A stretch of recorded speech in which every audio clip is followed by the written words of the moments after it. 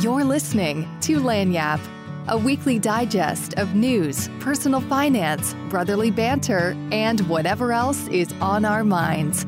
From Stokes Family Office.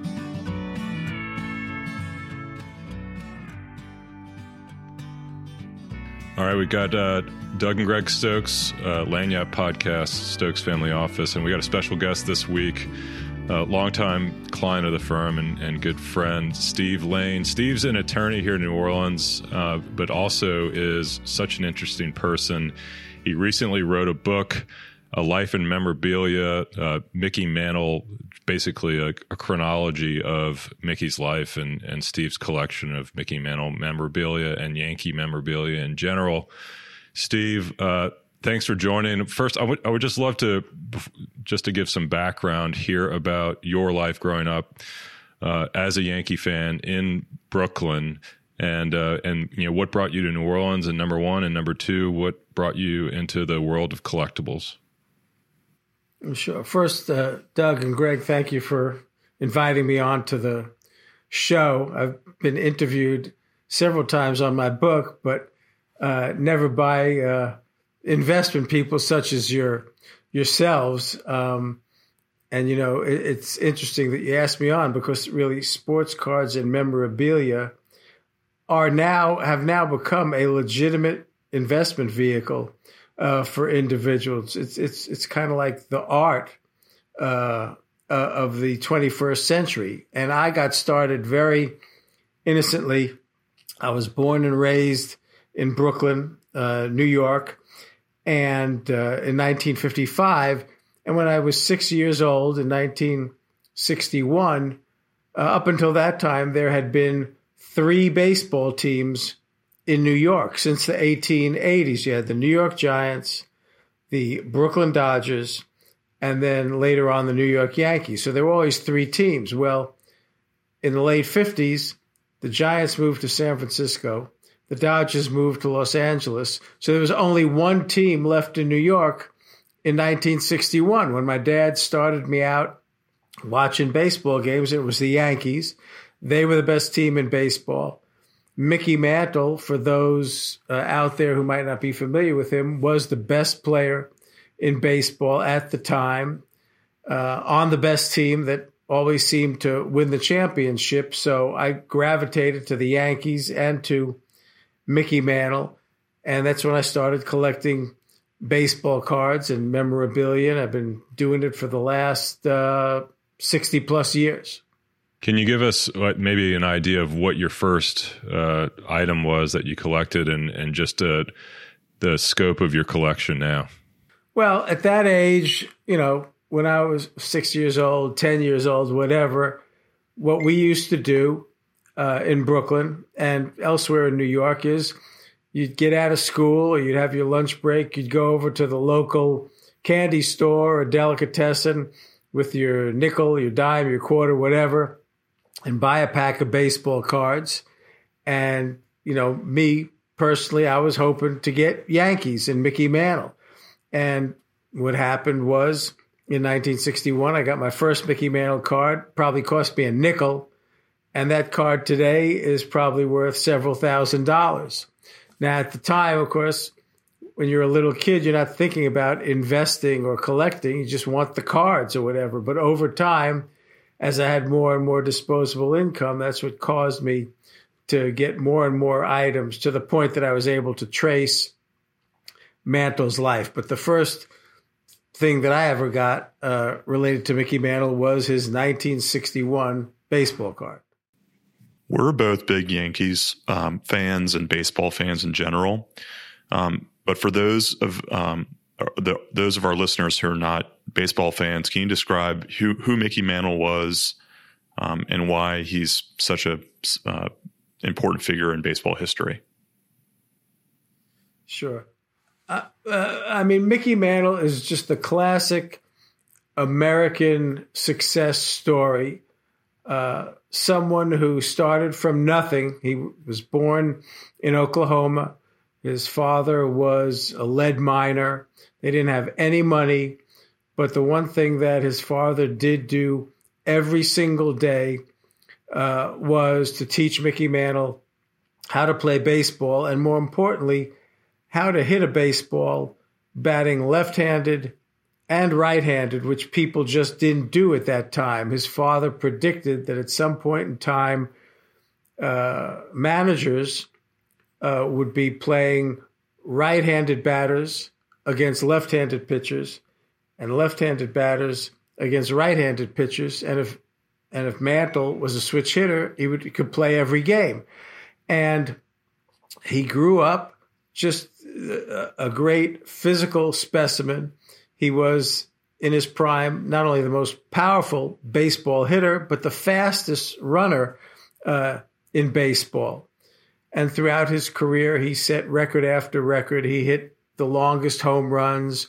He hit the most home runs in a World Series. He was, in the 1950s and 60s, to baseball what Elvis Presley was to music, what Marilyn Monroe was to movies. He was just the biggest name. He's who everybody wanted to see at a time when there wasn't very much social exposure. There was no social media. You didn't have as many television channels as you have now. You only got to see baseball maybe once or twice on the weekend, and the player that the stations put on TV was always Mickey Mantle and the Yankees. And he became essentially the icon of the generation that grew up in the 50s and 60s.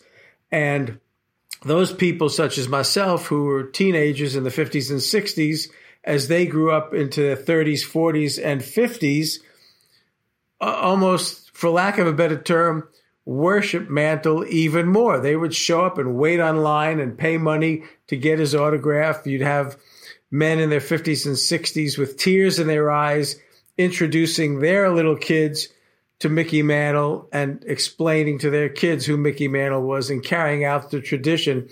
So even to this day, if you ask who is the most valuable asset name-wise in the sports collecting industry, it's not Michael Jordan.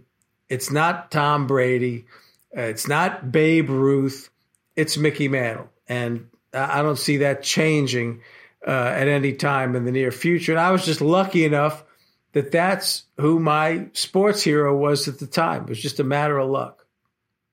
At what point did you decide that you were going to you had an interest in collectibles, but at what point did you decide I'm going to specifically focus on Mantle? And then how did that lead to writing the book? Well, I always focused on Mantle. From the time I was 6 years old, he was my baseball hero. So what I used to do, and the story is in my book, when I was a little kid, on Sundays, my grandfather would come to our home with a box of baseball cards. And at that time, a box of baseball cards cost $1.50. That same box of baseball cards today would cost $100,000 at least.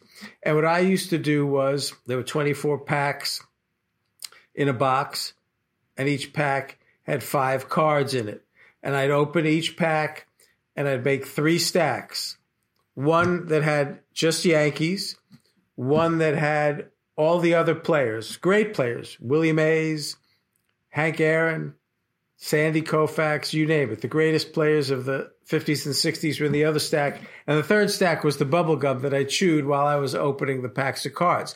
And what I used to do was, got these cards Sunday night when my grandfather came. On Monday, I'd tell all my friends in school, we lived in a 6th floor apartment in Brooklyn. I'd tell my friends on Monday, be outside my window because I'm throwing out all my cards that I got last night from my grandfather, except the Yankees.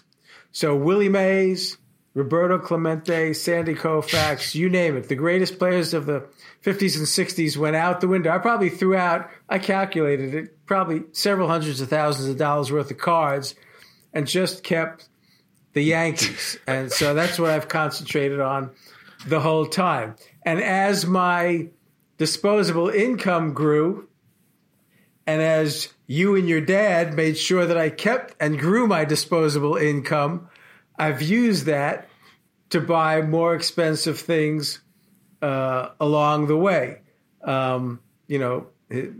Mickey Mantle personal glove, very valuable baseballs that he used to own. I've been able to get them from the Mantle family or from people who had gotten it from the Mantle family, all one-of-a-kind museum pieces. And some of my items, in fact, are in the Yankee Museum at Yankee Stadium. They've asked to loan things from me from time to time to show the public.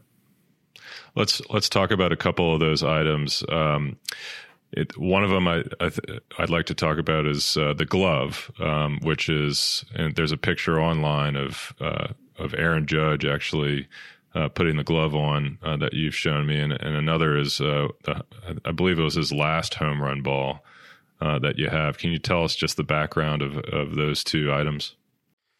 Sure. Well, there are only 3 known baseball gloves that Mickey Mantle used in the prime of his career that still exist. One is in the Hall of Fame in Cooperstown. One a private collector has, and I have the third. And when I say his prime, I'm talking about from 1953 to 1964. And I have a 1963 glove that came right out of the closet of his home in Dallas, Texas. And that is on loan to the Yankees at the Yankee Museum. And one day I get a phone call from the Yankees. They said, look, Aaron Judge is in our museum. He'd like to hold Mickey Mantle's glove. Do we have your permission to let him hold the glove? And my thought process was, well, I got Mickey Mantle's DNA is on the glove and my DNA is on the glove. So if Aaron Judge has his DNA on the glove, it's not going to reduce the value. So I said, yeah. And they took a picture of it and they posted it in their magazine. And that was the one out of all the things in the museum, one of the things that he wanted to hold, and the only glove that he wanted to hold, was Mickey Mantle's glove. In terms of the baseball, Mickey Mantle had hit 536 home runs. He retired in 1968. In September 1968, Mickey Mantle was playing in Detroit. It was September. They knew it was going to be his last visit to Detroit because they thought he was going to retire. He had 534 home runs at the time. He was tied for third place with Jimmy Fox, behind Willie Mays and Babe Ruth. So he needed one more home run to be in third place. On the mound that day was Denny McLain, who that year won 30 games, and he's the last pitcher to win 30 games. But McLain was a little eccentric, for lack of a better term. And what he did was, when Mantle came up for his last at-bat, McLain told the catcher to tell Mantle that McLain was going to throw him a fastball, but he wasn't going to try to pinpoint it. He's just going to put it down the middle of the plate to give Mantle a chance to hit a home run. He throws a fastball down the middle. Mantle takes it. He doesn't swing. And McLain looks at him from the pitcher's mound like, hey, why didn't you swing? And Mantle turns to the catcher and says, was he serious? Is he really going to let me hit the ball? Because Mantle just wasn't sure. Because like I said, McLain was a little out there. And he throws him another fastball. And Mantle fouls it off. Then the third pitch he throws, Mantle hits into the seats for his 535th home run to put him in third place. He's running around the bases laughing. McLain is standing on the mound laughing. Mantle comes into the dugout. The next batter was a guy by the name of Joe Pepitone, who just died recently. Pepitone signals to McLain that he wants the ball right here, and he signals, right in the strike zone. And Pepitone thinks that McLain's just going to throw him a home run pitch when McLain goes for his head and knocks him down. But that's the story of the 535th home run ball. And again, it's a unique item. It's one of a kind, coming directly from Mantle. Describe to me so we're in dollars and cents. What's the most expensive Mickey Mantle memorabilia or card that exists right now? What type of ballpark, for no pun intended, are we operating in from a collection standpoint? And you mentioned that these things you bought packs of cards that, or you paid nothing for, that's worth tens of thousands or over $100,000. What kind of return has this sort of memorabilia experienced, and is that something that's new as it relates to COVID? Or when has this market really started to take off? Well, it definitely started to take off since COVID, because what happened was when COVID hit and people were stuck in their homes, they couldn't travel, you can't go out to eat, you can't get on a plane, you can't go on vacation, you can't go to a movie. They're not letting people in the ballparks to see football games, baseball games, whatever. People rummaged in their attics or in their homes and found cards, or they went back and remembered that they had a collection of cards, started pulling them out, started selling them at baseball card shows or on eBay. And as the value of cards went up, more and more people started to get involved in the hobby. Either they hadn't been in the hobby for a while and got re-involved, or especially men in their 20s and 30s decided to get involved. As I said, the way that they look at it now is these baseball collectibles and cards are essentially the artwork that would sell in a Manhattan auction gallery 10 years ago. And you actually have people buying these cards and hanging them on the wall as if they're art. I mean, just by way of example only, the 1952 Topps Mickey Mantle card, which is a valuable card, number one, because it's Mickey Mantle, number two, because it's scarce. And the reason it's scarce was when it was printed in 1952, it was a high number card. In other words, the cards are numbered from 1 to 400 at that time. His card was number 311. Well, by the time that card came out on the market in 1952, it was already September, October. People were concentrating on football. They weren't buying baseball cards. So Topps did not sell a lot of 1952 Mantle cards. They kept them in storage at their facility in Brooklyn. In 1960, the gentleman who was running Topps at the time, Cy Berger, decided he couldn't keep all these cards in his warehouse. So he took all these boxes and boxes of cards, including all the 1952 cards, put them on a boat, and dumped them in the East River off of Manhattan. Probably millions of dollars of cards. Well, that's what made the Mantle cards so scarce. So in 2006, the Mantle card was worth about $280,000. In 2018, that same card sold for $2.8 million. Last year, a Mickey Mantle with a grade of 9.5 out of 10 sold for $12.6 million. That same card or other cards, there are a couple of Mickey Mantle cards, not from 1952, graded at 10. They will go for $30 or $40 million or more. One of the owners of one of those cards is in his 80s. Sooner or later, he's going to have to sell it. It will go for $20, $30, $40 million or more. And it's same with other stars as well. It's not just Mantle. Babe Ruth cards, Honus Wagner cards, all the Hall of Fame greats, their cards are going up in value. In fact, there was a study done during the last 3 market crashes. Baseball cards grew in a positive way. And even with inflation now, over the last year or so, baseball card values have grown by about 95%. In the last 5 years, the value of cards have grown at 200% and have outperformed stocks, bonds, and gold. In the last 2 years, there have been at least 20 cards that have sold for in excess of $1 million. I mean, the reason that there's been a boom in such a down economy is the cards and memorabilia are liquid. People want to have an actual tangible asset that they can hold as opposed to, a stock or a bond.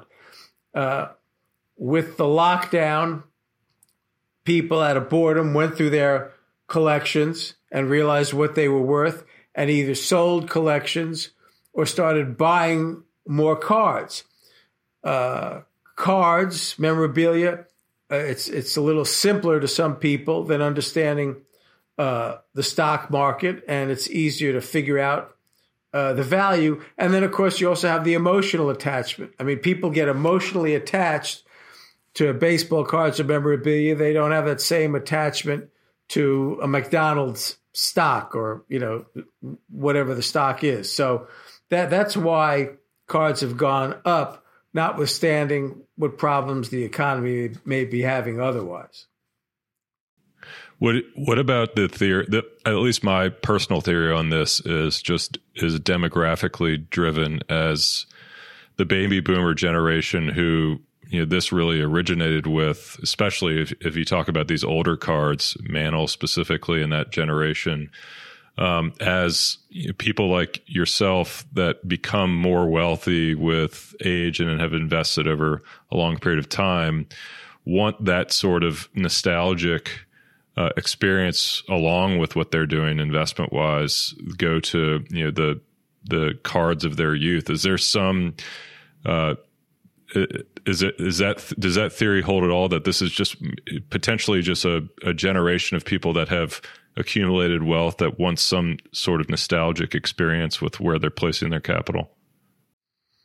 Well, that's part of it. I mean, certainly that's my personal case, and people in my age group, I think, to a great extent, yeah, they have accumulated wealth, they have disposable income, and they have the ability to invest in sports cards or sports memorabilia. At the same time, if you go to the National Sports Collectible Convention this year in Chicago, there will be 100,000 people there, and at least 50% of them will be 45 and under. And they are collecting cards of today's stars, LeBron James, Zion Williamson, baseball, football, whatever. I don't know if the word is investing or speculating, but they are putting money into this hobby, buying cards at what they feel is a value that is at its low point, or that the value will increase. No different than people who invest in the stock market. And just like stocks go up and down, and when the stock market goes down, you buy more stock. Well, people are looking to see if any card values go down for any particular players who they think are going to go up at a later date, and they're buying what they think is at the low end of the market, hoping it goes up. That's certainly the case with someone like Zion Williamson, whose cards at one point, for some of them, were selling for $10,000. Now he hasn't played for a while. Don't know when he's going to play again. That value is going to go down for some period of time, and somebody is going to either invest or speculate and buy Zion Williamson cards, hoping that he comes back from his injury and is successful, and then the value will shoot up again. So yeah, it's a combination of people that do it for the nostalgic reason. There are also people that do it for long-term investment purposes, and there are also people who do it for the short-term speculation. Our brother is actually a basketball card collector, and I've seen his collection, but I think you're describing when you're talking about the 45 and under crowd, and he's specifically focused on basketball, but Topps has done a great job of actually creating collections that are scarce in and of themselves. There's going to be one of 5 or one of 10 of these particular cards for this particular player, And, the idea is to be able to collect the entire set of players for that series. And so, there's a scarcity component, and then there's a, trying to buy value for the example of Zion, that, he becomes a generational player. And I guess it's almost like, it's like wine too, right? If you're buying like a great producer and a great vintage, and it's going to get drunk over time, so there'll be less bottles available. It's the value of the bottle that you're holding, so long as it's, kept, stored correctly. I guess that's a grade from a card perspective, becomes more valuable. It seems like a similar framework for investing. What we talked about previously, this whole discussion about baseball cards and gloves and balls, et cetera, those are some major categories that you see all the time from a collection standpoint. Tell me about some other things that collectors trade, specifically as it relates to Mantle, and talk to us about some of the items that you've accumulated over the years, and some things that are a little odd or otherwise some things that people wouldn't think about that would be a marketable collectible. Well, in terms of something that Doug had mentioned a few minutes ago, what the card companies are doing now is basically creating scarcity. Like they'll make a card that has a little piece of the player's bat, or a little piece of the player's jersey, or we'll have the player's autograph on it. And like Doug said, they'll make it, 1 of 1 or 1 of 10 or whatever. One of the unique items that I have, which is a 1 of 1, is a card autographed by Babe Ruth, Lou Gehrig, Mickey Mantle, and Roger Maris. Because at the time the card was made, Ruth had hit the 60 home runs in a season, which was a record, and Gehrig was his teammate. And combined, they had the record for most home runs in a season. And then Mantle and Maris broke that. And now Aaron Judge has broken Maris's record. But still, to have Ruth, Gehrig, Mantle, and Maris signatures on one card is almost impossible. So that's one item. And of course, you got people out there. Some people collect just jerseys. Some collect bats, game-used bats. There's one bat that I have that's pretty unique. Somebody who knew me came to me and said, look, I have someone who's looking to sell Mickey Mantle's 1962 All-Star bat that he used in the 1962 All-Star game. Louisville Slugger makes 2 bats for each player just to use in the All-Star game, and those are very rare. And I asked him, well, how much is it? And he gave me a price, and I said, man, that's a little high. I don't know if I want to pay that much for this bat. And the guy says to me, well, what if I have you take the bat directly from the owner of the bat? He'll hand you the bat, and he'll take a picture with you. And I said, well, why would I care who the owner of the bat is? And he goes, well, the owner of the bat is Reggie Jackson. And so I said, oh, well, will that be cash or credit card? And so he got Reggie Jackson to meet me, to hand me the bat, to take a picture of me with the bat.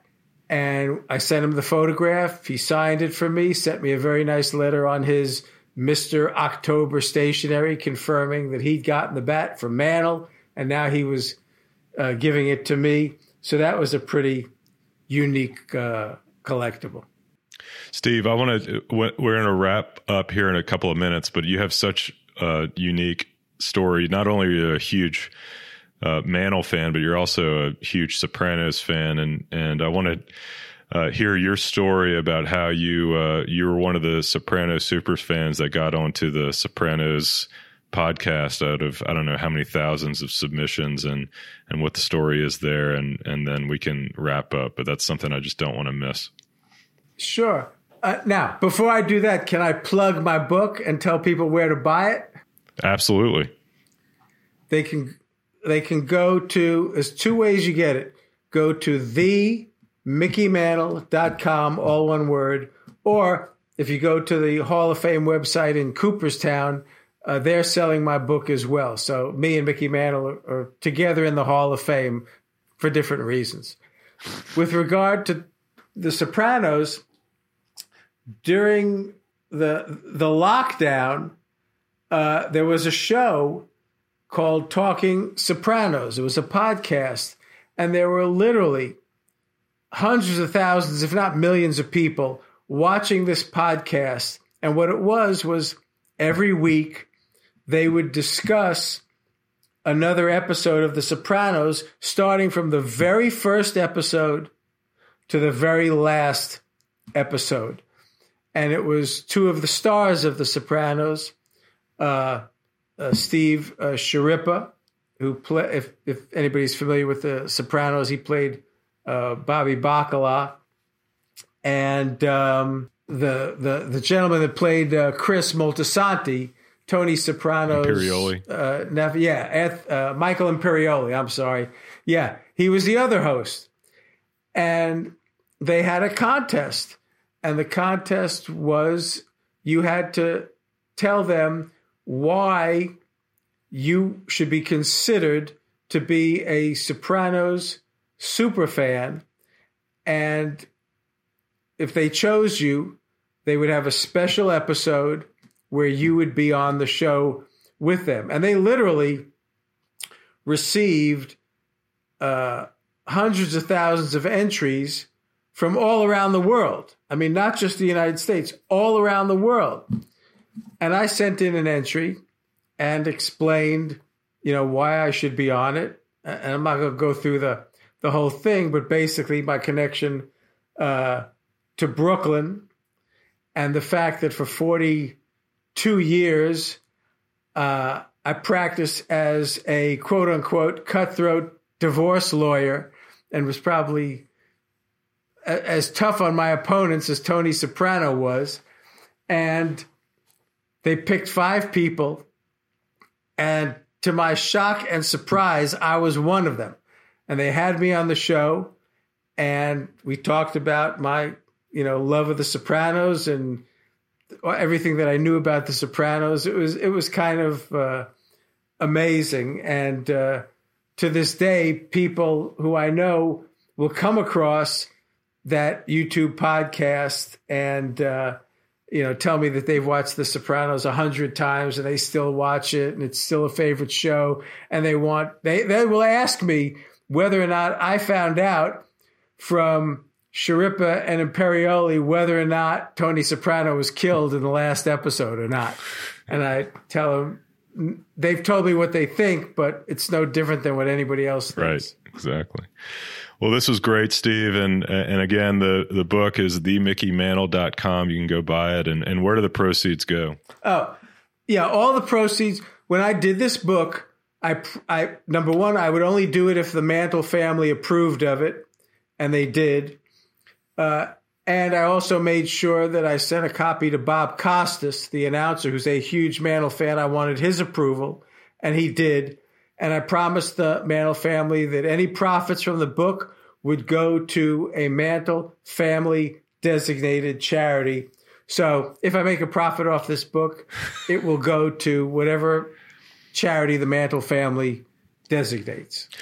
That's great. And if you look at the book, you can look through Steve's collection. It's pretty extensive, a lot of Yankee and Mickey memorabilia. And it's an amazing story and a lifetime of collection that started as a hobby and actually ended up as a legitimate piece of an asset class in a portfolio, and a legitimate one at that. So, Steve, thank you so much for joining, and we'll have this out in a week. But if you like it, please share with your friends, and give us a 5-star review and make a comment, and we'll have guests on in the future. But this was a really special one to have this time. Thanks, Steve. Thank you, Doug. Thank you, Greg.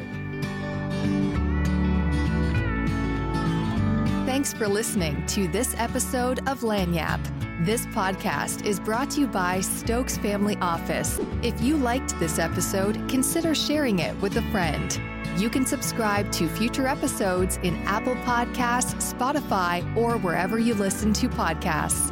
For more information about Stokes Family Office and Lagniappe, visit us at stokesfamilyoffice.com.